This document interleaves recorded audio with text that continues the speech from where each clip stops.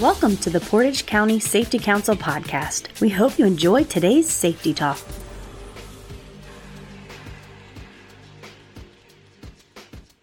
Greetings from AAA. Hey, every Halloween, monsters, zombies, and ghouls fill the streets across the United States to celebrate. Boy, and if that's not scary enough, AAA has uncovered some frightening statistics. According to the AAA Foundation for Traffic Safety, October 31st is the deadliest night of the year for pedestrians, usually between the hours of 4 p.m. and midnight when pedestrians are the most vulnerable, according to AAA research.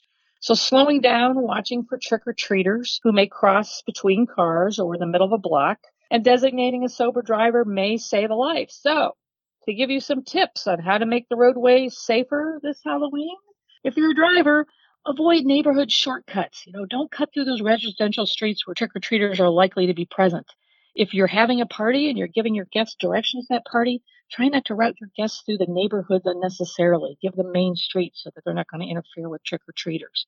If you're a driver, watch for kids in the street. Watch for children walking on the streets, medians and curbs. Kiddos are excited to be out, and sometimes they're wearing dark costumes, and they just don't pay attention to traffic, and they cross in the middle of the block or wherever they want to between parked cars. The other thing, too, is to slow down.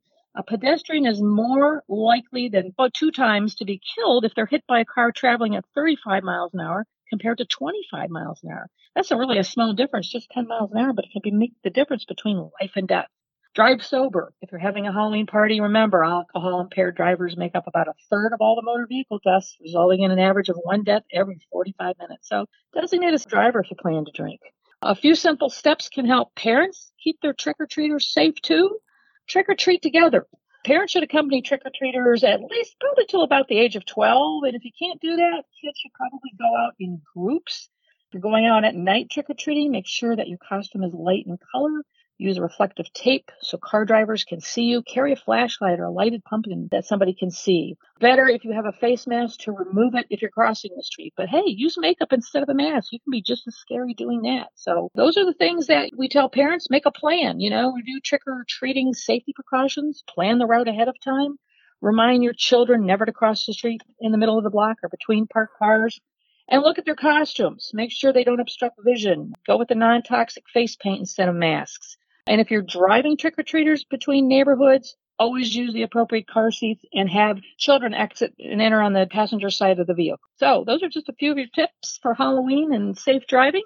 And have a great time this Halloween season. Thank you for listening. We hope you enjoyed today's podcast. For more episodes, check us out on iTunes, Spotify, Google Play, Podbean, or Stitcher. To get new episodes sent directly to your phone or smart device, be sure to subscribe. To learn more about how your company can earn up to a 4% Ohio BWC premium rebate by becoming an active member of the Portage County Safety Council, please visit our website at www.portagecountysafetycouncil.wordpress.com. The preceding information is for entertainment purposes only. Views expressed may not reflect the views of any affiliated or sponsoring individuals or organizations. Listeners should carefully weigh information provided and seek advice from an appropriate professional before implementing. Listener discretion is advised.